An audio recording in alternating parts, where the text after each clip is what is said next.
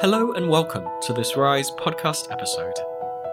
Today's episode is cross-posted from the Building State Capability program at Harvard University's podcast series. In this episode, Salima Samji, Director of Building State Capability at Harvard University, interviews Faculty Director Matt Andrews to discuss his paper, Getting Real About Unknowns in Complex Policy Work. Matt's paper examines 25 essential policy questions with application to recent education interventions in Mozambique. In it, he offers policymakers a practical way to engage with public problems in the presence of unknowns, and demonstrates the need for a more modest and realistic approach to doing this kind of complex work. Welcome, Matt. Thank you, Salima. So great to be with you. So today, Matt is going to be discussing his new paper, which is called Getting Real About Unknowns in Complex Policy Work. I want to start off, again, this paper, you actually look at education reform, specifically girls' education in Mozambique, from a period of 1999 to 2020.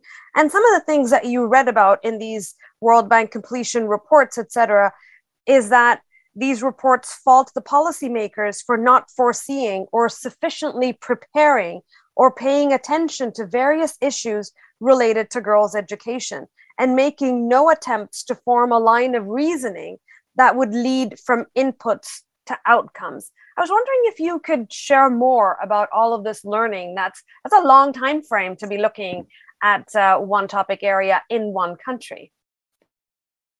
I love your comment there because I think you took it from the paper and I took that from one of the World Bank reviews. And so they were essentially identifying what they did right in projects, what they did wrong in projects. And there's part of the work program in that specific report where they were saying, well, there's things you didn't see. There's things you didn't account for and you needed to do more homework. And I see that those kinds of comments in project after project, every 5 years come up in respect of the same types of things. So in this case, in respect of girls' education. Girls' education is a very, very tricky issue in many countries because girls' education has not been something that has been part of the history of the education system. It hasn't been part of the culture of the place. And it's a more complex product than the education that's already there. So, you see that many policymakers are saying, well, we want this. We want to provide schooling for girls. And then they say, we'll develop a program. And you put ideas and you say, we're going to address this issue, this issue, this issue, this issue related to girls' education. And so, for instance, in some of those programs, they said, well, we need to create a specific scholarship for girls. And we need to create maybe specific kinds of facilities for girls. And we need to have an awareness program about why it's important that girls go to school. And then you'd look in the program and very little, if any, money in that part of the project would have been dispersed. And they would have said at some point in time in most of the projects, that part of the program would have actually just been kind of almost let go. It's like, no, we can't do anything. And then in the evaluation, they say, well, you kind of should have known this, and you should have known that, and you should have known that these people were going to not approve it, and you should have known that you couldn't do this, and you should have known whatever. And, shoulda, coulda, woulda, and often, the end of that is, but they didn't. And then I say, but they couldn't really. And I think that that's the observation I start to make is, we have this approach where everything has to be planned out, and then it has to be executed as planned. And if that happens, and we kind of take our inputs and turn them into the outputs and turn them into the outcomes that we thought of and turn them into the impact, then we check the boxes and we're successful. And if we don't do that, then we say, well, there was something wrong with our homework. We didn't get all the information we should have. And you say, well, what if that information wasn't possible to get? What if it wasn't possible to know the things that you needed to know to make this correct, to do this properly? And that's what I started to think about when I went through these assessments. And you got to see a contrast in the projects as well, because within the project, you would have girls' schooling, you would have education quality more generally, and then you'd have education access as three different kind of, let's say, objectives. And in all of them, education access would be doing great. Well, we know how to do that, right? You build schools, you buy chairs, and you make sure that you have a register at the door. It's kind of simple. right? Education quality, what you see is that's the next one where it isn't performing as well as education access. And what you get to see is there's a lot more that we don't know about education quality than about access. And then you get to girls and you say, well, in a place like Mozambique, we don't know how to do this at all. And we need to learn, but we didn't develop a mechanism or use a mechanism that allowed us to learn. We used a mechanism that required that we know up front. And so we keep getting stuck again and again and again. And even worse than that, the years that we spend being stuck are not years that we're spending learning how to get unstuck, because we're assuming that we know. And when you assume that you know, you don't do the things to learn. So what should policymakers know? Like, what do they know?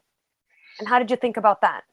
Yeah, so it's a great question. So, I have spent a long time doing policy work, researching policy work, observing policy work. And there's actually a lot of people that would have answers to the question you just asked. Well, what should we know, right?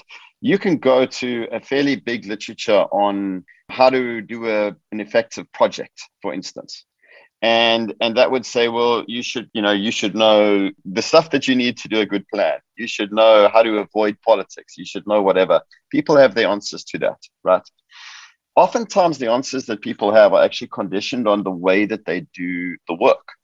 And so why I mentioned the people that would speak about successful projects tend to use what we call plan and control, where you plan and then you execute based on your control. And so then people would say, well, what do you need to know to use that kind of instrument? And so I started to look at those things, and I kind of found I don't really like them very much. So for instance, they would say, well, we need to know what the right answer is. And we need to know, what we're going to program. We need to know that we have all the support that we need and that we can keep politics out of the way. And this is literally in some reports on what you need to know if you're doing public sector projects, especially in development. You need to know that all the administrative support is there and all the financing is there. And I look at those things and I think, but wow, that's a really high bar. That's crazy. That's a lot, right? So what I then said was, let's move away from people who are using that specific modality and go to people who think maybe a little bit broader. And so I looked into the literature on public policy making, public policy implementation, public policy analysis. And I tried to think, what are the essential things that the literature, people who spend a lot of time thinking about this, the people who write these things would say we need to know. And the first thing I ran into is there's an awful lot. Because, for instance, public policy analysis is not something where there's one textbook that is used. There's like 20, 30 textbooks, and they're all fairly long, and there's a lot in them. So I said to myself, well, I don't want to be developing a list of what we need to know that's like 5 books long. Is there any way that we can break this down to the things that seem essential? And so then I said, instead of looking at the entire textbook written about public policy work, let me just look at how the person who wrote the textbook defined public policy work, or defined public policy analysis, or defined public policy implementation. And I looked at 100 of those definitions, dating back to the 1960s, including people writing from a kind of a political science perspective, to people writing from a public administration perspective, to people writing from what I would describe as maybe a critical political type of perspective, people who are trying to make sense of policy as the expression of power, for instance, right? So from the people who were kind of saying policy is all about technical stuff, to the people who all say about policy is all about the preferences of society and power and politics. And I looked at 100 of those definitions because my thinking is that a definition is what somebody produces when they're trying to really identify the essentials of a concept. And I broke those definitions down to determine kind of what things people mentioned a lot of, what they mentioned a little bit of. And from there, I identified a list of, what I would say are the essential things we need to know about in doing this public policy work. And they kind of the 5 Ps that I have, right? We need to know about the purpose. We need to know what is the purpose of this work. And within the purpose, we need to know things like, what is the problem we're addressing? Who cares about that problem?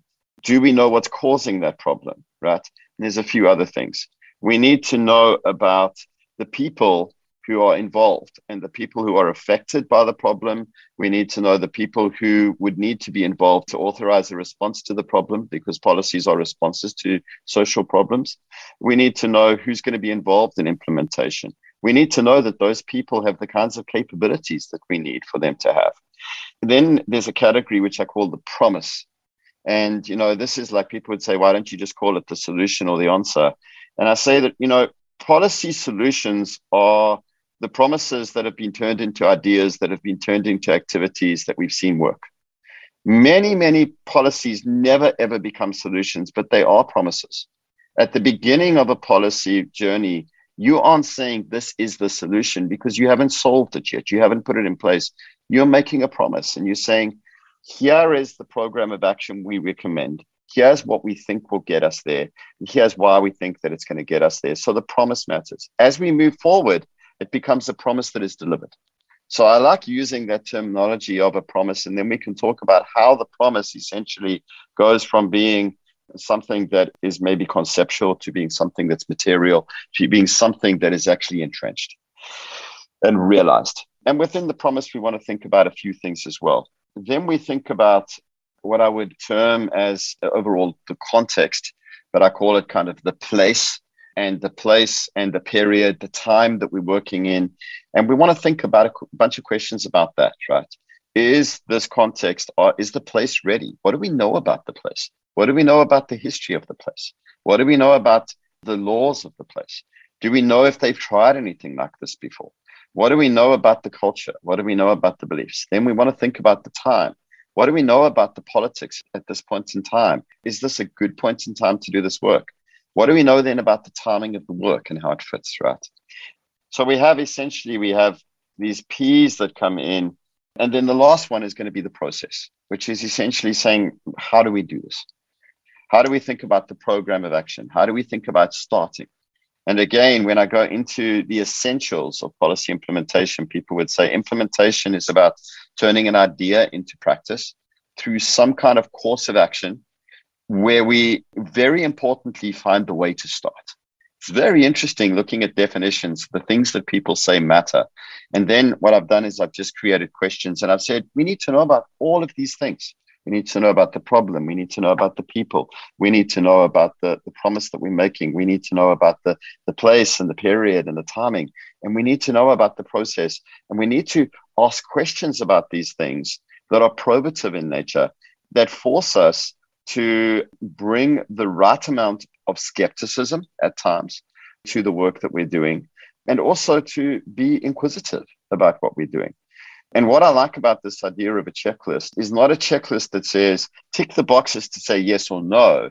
It's a checklist that says, be probative.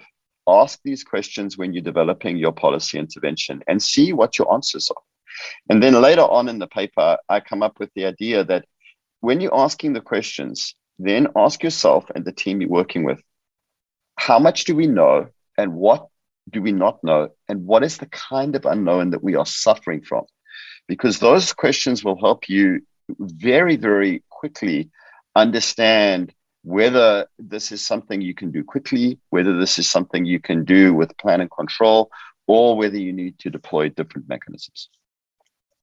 Wonderful. Thanks. I like how, you go through 100 definitions, you pull it down to 25 questions, and then you put the questions in 5 different categories of, like you said, the policy purpose, the people, the policy promise, the fit to place people and preparedness, and the process of actually making it happen. 25 questions is a lot of questions, Matt. It is. And when I teach this, I have people then boil their own checklist down to 10 and they really complain. But when I first teach it, I say, here's 25 and they complain. And then the exercise they have is, okay, you go away and you develop your own 10. And then they say, well, there's more than 10 questions. And then the best thing is that I found that they give me 10 questions, but every question is 4 questions.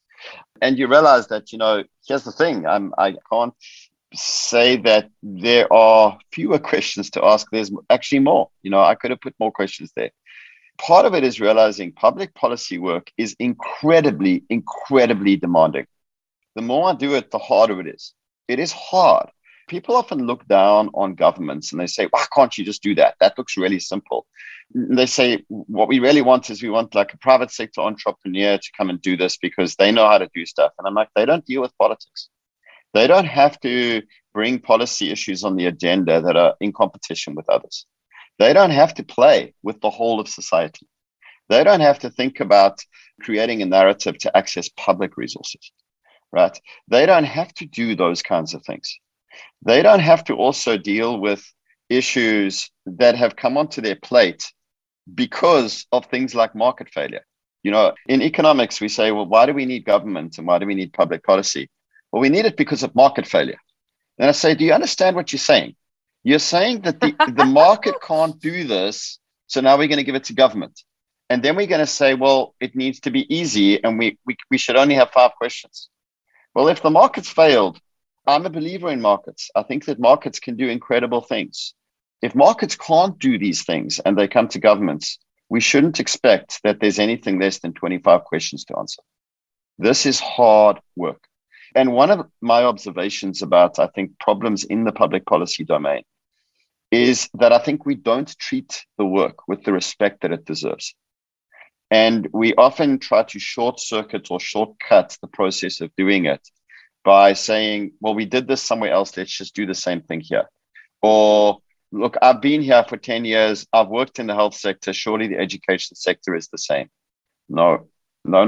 It never, ever works out that way. The questions need to be asked every time you're out. When I teach this work, I liken the idea of the checklist to the checklists that are used in maternity wards when women come into the maternity ward to give birth. And I say, there are literally checklists that are, some of them are checklists where you put a check to say, we checked that, but next to it, there's a description, what did we find? And those checklists would say, for instance, when every hour or whatever the period is, we check the blood pressure of the mother, we check the heartbeat of the child, we look to see if there's any water buildup in certain parts of the mother. We ask the mother 2 or 3 questions about how much pain she is going through, right? And these questions are asked by the doctors of every single patient who comes in, right? We don't get a doctor saying, I've done 2,000 procedures, so I'm not going to ask those questions because I can just see it, as it comes in. No, they are an expert. And what their expertise has taught them is that there are questions that they need to ask of every single case, even if it seems laborious. And they need to sit and listen for the answer, because the answer will tell them very important things. The answer will tell them, firstly, can I just carry on with a conventional birthing procedure? Right? That's the first thing. Is this going smoothly enough that we can do things the normal way? Or do I need to bring drugs in? And some of the answers at some point are going to be, I need to bring some kind of drug into this process to help this process along, to help the mother, to help the child. How do they know that? Well, because of answers that they get from the questions. Sometimes they'll actually find drugs aren't sufficient. We can't do a conventional birthing procedure. We're going to have to use something that is different, right? And that's where at some point in time, a doctor might sit with a patient and say, we're going to use a different procedure to what you'd expected. And they would have to walk them through, explain it to them. How do they explain it to them? They say, here's what my checklist tells me. Here's what the answers are. Sometimes they come and look at the checklist, and the checklist says, you're in an emergency situation. You need to bring 30 different people into the room here and get this baby out immediately. If they don't have the checklist, they don't know how to do the diagnosis. And it's the same with policy work. You need to know what questions you ask. Now, I know I'm talking a lot, but one of the things that why we have those 5 areas as well is, and even why I've structured them like that, I really want people to be very thoughtful about not jumping towards answers, because oftentimes people say, well, I do ask questions. I say, what's the question? So the question is, what should I do? You're jumping towards the solution, right? You have to pay attention to why are you doing anything in the first place? You'll notice that some of the questions about purpose say, who are the winners and losers going to be? What are the values that are implicit in you choosing this problem as something to pay attention to? These matter. They're really important. And so we want 25 questions because there are 25 plus questions. And we want those questions to be in those different categories because we don't want people just asking, well, how soon do we deliver the baby? Right? We want to ask, how do we deliver the baby? We want to ask, where does the mother come from? We want to ask, what's going to happen when you go home? All of these things matter. It's the same with policy. Great. And so if there are all these unknowns and you need a diagnostic, then isn't there a disconnect with all the knowing that's required in the regular plan and control process? Aren't you supposed to know everything before you even do it because you spell out what you're going to do in the next 5 years? Yeah, and people are struggling with this, right? Because this is what plan and control forces on you. Plan and control says you need to have a great plan. And then, that is kind of the one way that we have to do policy work right now, which means that the one way out when things don't work is, well, do it better, and or we should know more. Yeah, you should have known that, right? And it's like, when I started off, the minister said she supported the project, and then, the minister got sick and retired, and another minister came in, and I haven't been able to meet them for 3 years. I didn't know the minister was going to get sick. Right? I didn't know that was going to happen. Another thing that can happen is you can say, well, when we did the project, I did know that creating a fund that would provide money for girls was a really good idea because I'd seen it done in a different country, and it's a great idea there. I didn't know that idea wouldn't work in Mozambique because why would I know that, right? And I say, well, you didn't ask the question, right? But you couldn't know that. So therefore, you needed a different strategy to develop the knowing. Now, we have seen responses to this, well, you need to plan better. And those responses have been in developing better planning mechanisms. And I go into this a little bit in the paper, and I say, this is our progress. Our progress has been from saying develop a plan with no idea about what a plan is. We kind of then went in the 1970s, and I'm talking about the development community here, to developing the project cycle, where the project cycle will have kind of different steps that we go in developing the plan. And then we develop mechanisms like the logical framework, right? And the logical framework is develop a plan that identifies what the inputs are, what the outputs will come through, what the outcomes are, etc. And if you have a look at some of the work in evaluation and development, you'll see that thinking has really, really progressed. Just this morning, I was looking at a paper from the Independent Evaluation Group of the World Bank that's done incredible work saying, well, can we even break down different outcomes? Can we break them down to see, different types? And so they're going to more and more and more detail. Jumping on top of that, then people said, well, we also need a theory of change, right? And people who are listening to the podcast are probably saying, yeah, I use those things. Great things, awesome things, right? They're fantastic. And the theory of change now helps us develop more complex pathways where we go from inputs to outputs to intermediate outcomes to long run outcomes to impacts. And we kind of have all sorts of arrows, and we can reflect some of the more complex relationships, etc. So we really are trying to say, well, how do we do our homework better? But my observation with these tools is they require that we know more. They actually require or assume even more knowledge. So think about the early rudimentary log frame that would say, what are your inputs going to be? What outputs will they produce? Not how will they produce the outputs. What outcomes do you hope will come out? And you had an arrow, and no one was ever kind of asked to kind of say what was in the arrow. Now, that's problematic because we're assuming what's in the arrow. But now we're actually saying, tell us what's in the arrow. You need to know how that's going to happen. And you need to develop the log frame, and you need to develop the theory of change. And by the way, all this has to be done, and the project has to be approved by the board in 6 months. So what this means is that people just assume a whole lot of stuff, because we're saying to them, you need to know all of the stuff, and you need to know it well enough that we can commit $100 million to a project doing that. And so I think we're forcing the world into something where we say, you need to know this. I think the danger is so significant, because what then happens is we develop a project, we put the project in play, and before we've even tested the project, someone else has seen that and said, hey, if these guys know so much, then we can just copy what they did. Now you have this kind of layering of assumption in different places in the world across the policy community, and everyone pretends that they know. And we pretend we know about more and more and more things, and we just get stuck. Where we're lucky and it turns out that we didn't know, but it was that way, then things work out okay. But I think that or where the things were knowable, then we do well. And that's what we see. We see that we build schools well. We see that we don't do well on providing girls education because we commit to those things that we assume for 5 years and we don't learn what it is that we didn't know.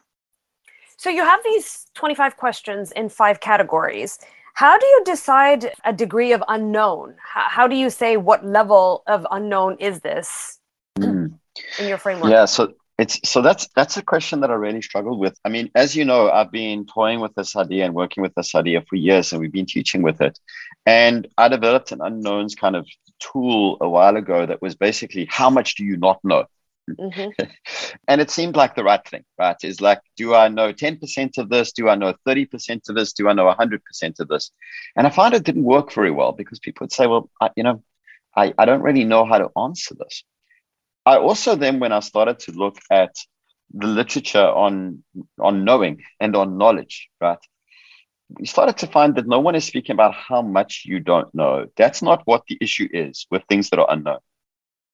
The issue with things that are unknown is why you don't know them. Because why you don't know them tells you whether they're knowable or not knowable and tells you what you need to do to get to know them. And so the more I looked in that literature, I started to find that the issue wasn't how much you know. The issue was why you don't know. And why I say it's not the first one is because it's really hard to work out how much we don't know, right? So if we're developing a plan on girls' schooling and we say in Mozambique and we say we think we have this idea of developing a scholarship and then girls can access the scholarship. It's worked in other places.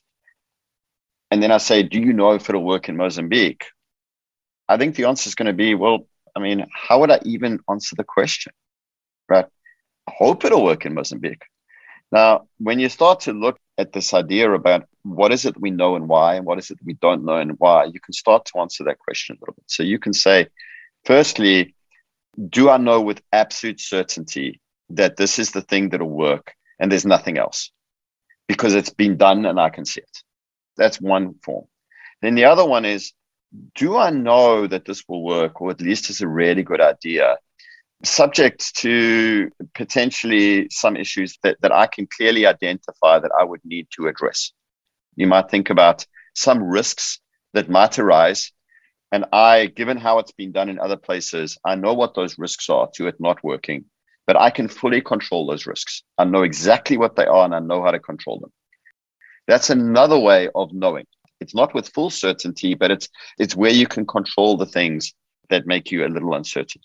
Then there's another thing where they say, I know that it'll work under most circumstances, but there are risks that it won't work. And I have an idea about what the things are that create those risks.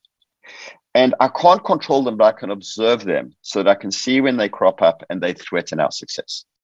Now, that isn't certainty and it isn't kind of fully calculated risk, but it is a situation where you can say, I know it with the ability to be able to manage that I'm wrong.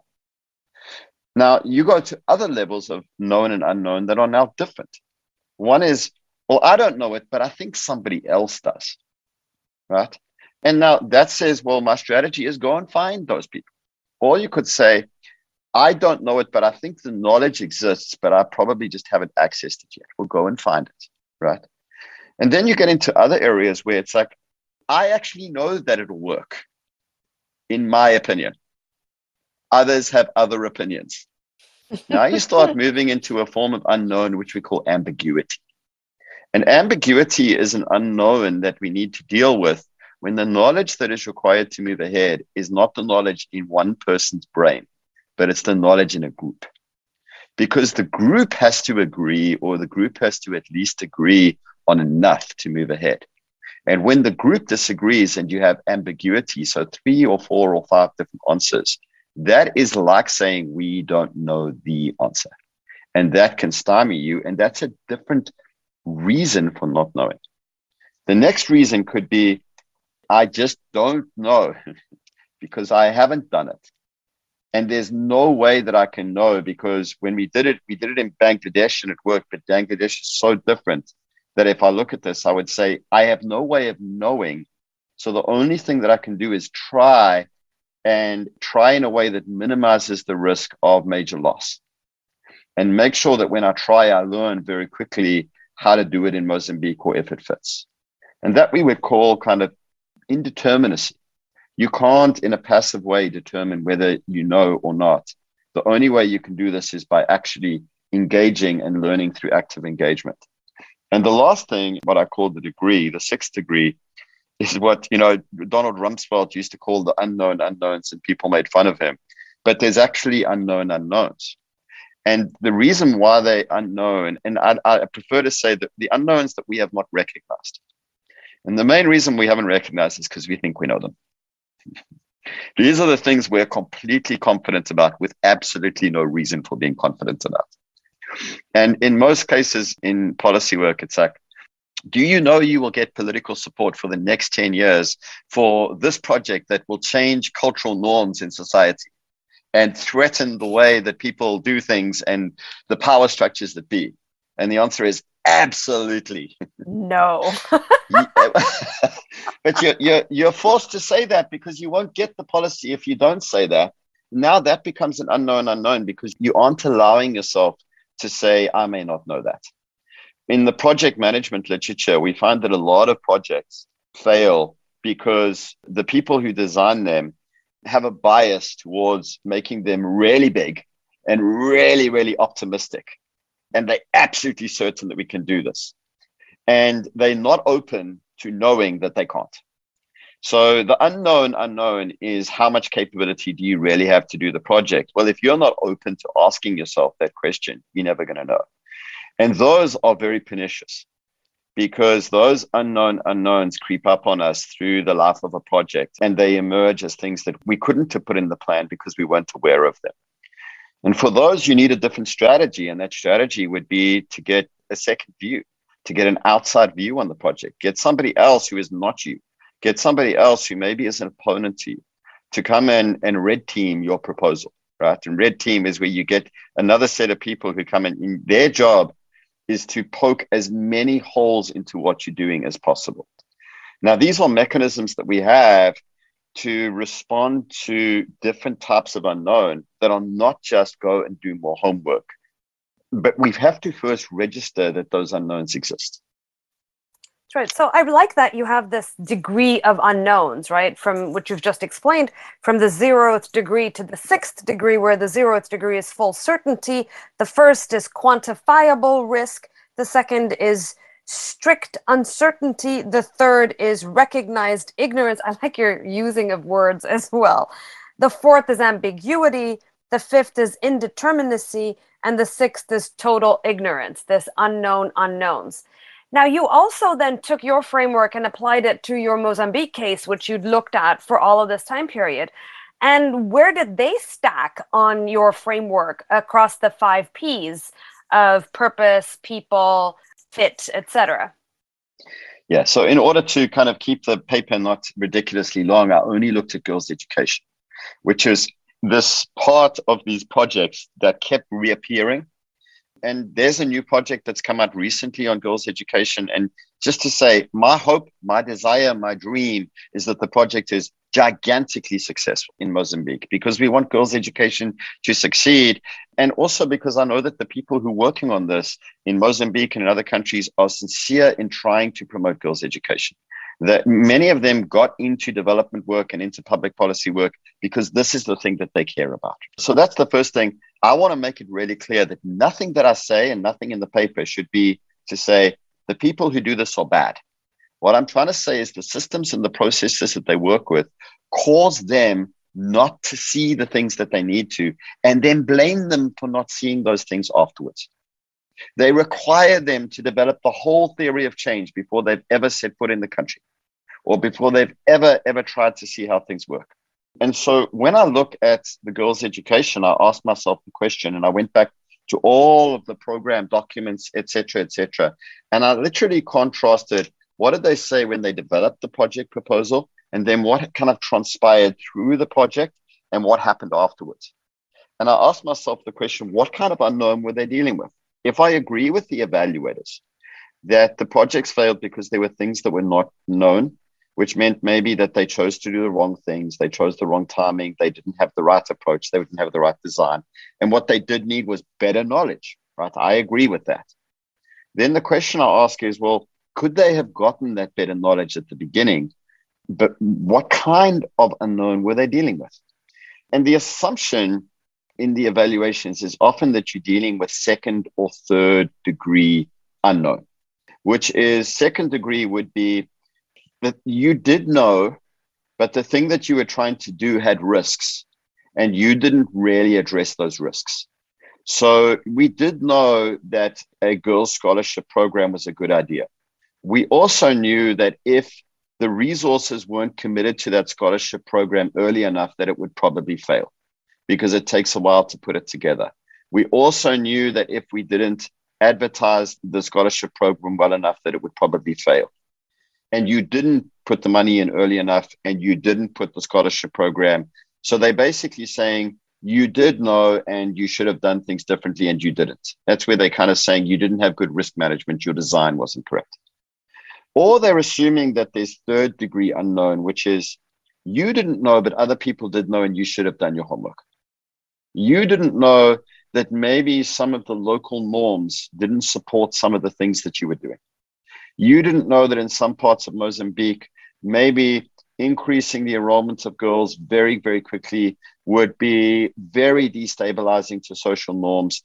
You didn't know that when you trained female teachers with the focus that more women teachers would be conducive to creating environments that girls would want to go to school. Great idea. You didn't know, however, that when you trained those teachers with the goal of increasing access to girls in rural areas, the training for those teachers would make them more marketable in urban areas and they would leave the rural areas. You didn't know that, but you should have, right? We're assuming that you should have. This was recognized ignorance. We're going to blame you. I was asking myself the question, are they right? Are they right that really with better risk management, they would have done better? Or if they recognized their ignorance and did better homework, they could have done better? I found that that's not correct.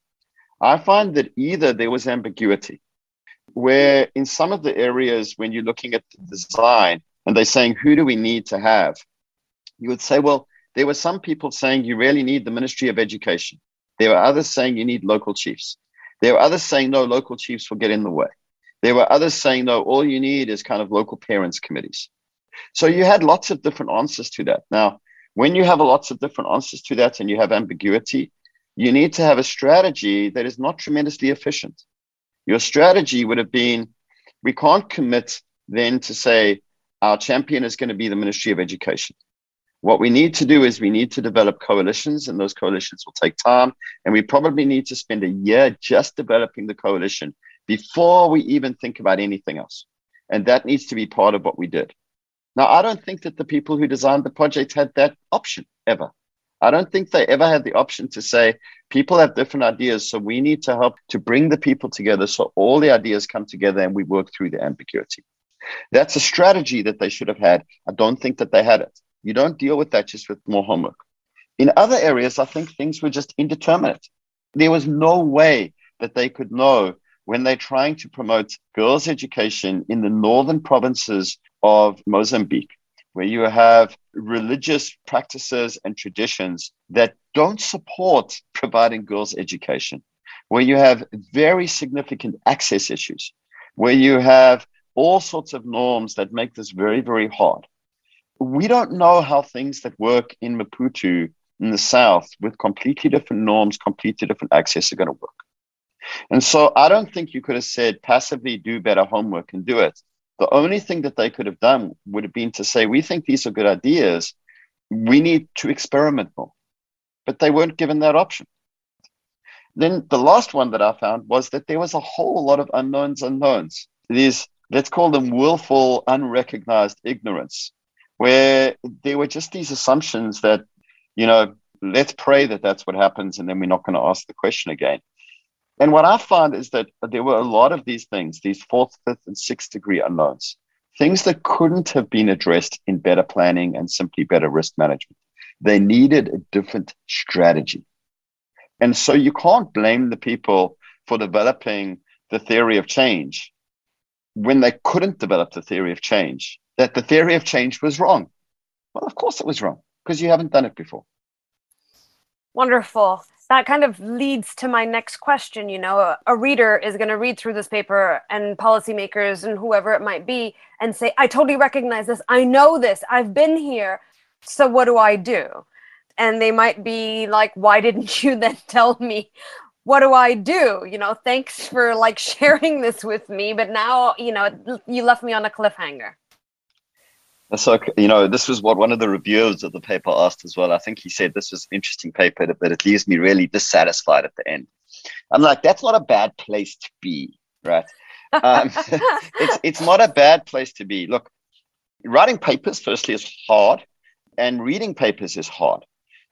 I am trying to put two pieces of information or two new things out there through this paper. The one is the idea that a list of questions that you ask ardently and consistently is valuable and important in policy work. And here's the list for you. That's one idea. The second idea is the way that you should be asking those questions and answering them is related to the kind of unknown you face when you provide the answer. And here is a way to think about unknowns. That's the second idea. I was told long ago in grad school that when you write a paper, never write more than one idea. So I'm already breaking that rule. If I were to move into the third place and say, here's how you do things, I think there's too much in there. Part of the goal of writing a paper is when you want people to read it, you don't want people to read it and say, oh, yes, oh, yes, oh, yes, let's move on to the next thing. I really want people to look at that questionnaire and the idea that they should ask those questions and to think about the idea of unknowns and those different types of knowns and unknowns and actually reflect on them. There's value in just those things. People don't like that, and people would say, well, we know this. No, this is new. I've been writing in the literature on adaptive policymaking, on complexity, on this for a long time. These are new things. They're new tools. They're new ways of thinking. And those tools on their own have real standalone value. So the first thing is, I really want people to take these things seriously as being important in their own right. The second thing is that there are answers, but there isn't an answer. Right. So, you know, this is not about writing 5 paragraphs on what do you do. Here is the short bullet. There's no silver bullet, but here's the short version of it. You address different types of unknown in different ways. And so this isn't even saying, well, plan and control is good for the types of things. If we have knowns that are 1 or first or second or third degree, we can use plan and control. That is true. Okay. I think that is true. But even there, I would say you need different tools in plan and control. So you can just do straight plan and control where we develop a plan and then we tell people to follow the plan, which is really what plan and control is at its most basic. If you have first degree unknown, meaning you know with certainty what you're doing, and you know with certainty who you need, and you know certainty where you're doing it, and you know that the fit is perfect, and you just do it. But even within plan and control, if you're dealing with kind of that's 0th degree. If you're dealing with first or second degree, where you say we have risks, we can identify those risks and we can manage them in the design, or we have risks, we can identify them. We can't manage them in the design, but we need to keep a look out for them and to know if they pitch up, how do we adapt? Well, then you're going to have plan and control with really, really good risk detection and risk management mechanisms, which many places don't have. Many development organizations will have a risk management plan, which is really what are the risks that we're going to have, but they don't say how likely do we think they're going to transpire, how would we know if they're happening, and what do we do about them. You need to have that if you're having those kinds of unknowns. If you have a third degree unknown, which is this kind of recognized ignorance, we know that we don't know, we need to then go and do homework. Well, that means that, you know, you're going to have a strategy of going and finding those things out before you lock your plan in, right?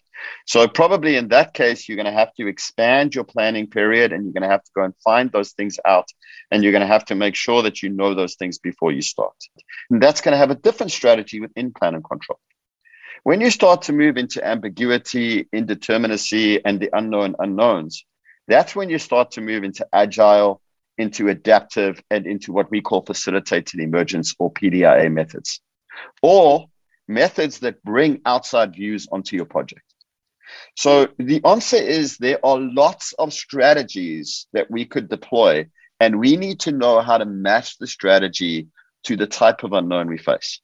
Now, what makes it even harder is that within a big project, you're going to need to deploy different strategies for different parts of the project. So one of the observations would be, if you're doing a big education project and part of it is building schools, hey, you're in plan and control world, just make sure that some of the issues to do with context are okay, and make sure that you're putting in the right place, make sure that you're going to provide maintenance, et cetera, and you can do that. But if you say, we're building the schools so that we can improve access to girls, and there's a cultural dimension to that, hey, you're not in first, second, or third degree space here. You're in fourth, fifth, and sixth. So that part of the same project is going to have to require different methods. And this is one of the things that is difficult, is that people say, well, either I'm going to use agile and adaptive methods, or also I'm going to use plan and control. And it's like, it's harder. You probably have to use a blend of them in all of your operations, because the things that we're dealing with have different profiles of what's unknown. So I want people to pay attention to what's in the paper only, because I think that's useful. But the answer also to what do we do is not that simple to kind of put it into 3 paragraphs. And again, I want to push back on kind of this idea that the answer to doing development differently is simple. It just isn't. It isn't about, well, let's get rid of the log frame and just do a theory of change. Oh, no more theory of change. Let's just now do adaptive management and let's do agile. Oh, no, let's do PDIA. All of those things have value when they are applied, given the right profile of what's known and what's known. And that's where we're moving in our work. So we will write about those things. But, these ideas are important. Just last comment is what this paper was actually kind of really written for at the beginning for me was people saying, how do we know when we use agile, when we use PDIA? How do we know? And as you're going to see how we use these tools in the future is that these are powerful to help you to do that. Because we're going to say to people, ask the 25 questions, determine how much you know and how much you don't know and why. And then that will tell you in which areas of your intervention you use plan and control, in which areas you use agile, in which areas you use PDIA. And even within them, what kind of plan and control do you use? Do you use plan and control with aggressive risk management? Do you use plan and control with an extra long planning period? And again, sometimes people would say, well, they did the project, but they spent 1.5 years planning the project and it should have been 6 months. And they blame the planners. And I look at them and I say, those planners did an amazing job. Why? Because they realized that they needed to do homework. They weren't just sitting around doing nothing, right? But if you're in that situation, you can go to your authorizers and say, hey, we can't do this in 6 months. We can do it in 1.5 years, but we have to do more research. We have to go out and engage with people and understand these things. So there are many, many ways in which we can improve what we know, or deal with the unknowns, or deal with the risk of unknowns, or even unknowables. It's possible, but you can't write about them all in one paper. And the mechanisms we have here are the things that can help you as a professional think about them even by yourself. I think that will be a really satisfactory response for both our listeners and readers of the paper. I think for me personally, what I like about this paper and why it just sits with the unknowns is it forces the acceptance. I think part of the challenge is accept you don't know. Like, you don't know, and saying you don't know and not knowing what to do is okay. And I think we struggle so much with jumping to solutions that we don't take the time to process. It's like therapy. Accept that you have a problem, and then you can work towards a solution. And so I really do like that it is a standalone, just focus on the unknowns paper. I'd like to end with the quote that you have at the end of your paper, which is a quote from Higgins 2015, where he talks about stupidification, which is the deadly illness in which we reduce intricate issues and processes to simplistic, rigid, and mandated policies in the impatient quest for quick fixes to complex problems. That's a brilliant quote and a really nice way to end. And maybe we can start to accept that this is what we're doing. We're pretending that we're not ignorant, and maybe we can just accept that and then move forward. Thank you very much, Matt, for joining us and for sharing your new research on the unknowns and complex policy work with us today. Thank you so much, Salima. Always a pleasure. Thanks for listening to our podcast today. This episode was originally produced by the Building State Capability Program at Harvard University as part of its podcast series. You can find a link to that original episode under the show notes for this episode. And if you liked it, we encourage you to visit the website for Building State Capability to learn more about the program and listen to some of the other episodes in their podcast series as well. The RISE podcast is brought to you by the Research on Improving Systems of Education RISE programme through support from the UK's Foreign, Commonwealth and Development Office, Australia's Department of Foreign Affairs and Trade, and the Bill and Melinda Gates Foundation.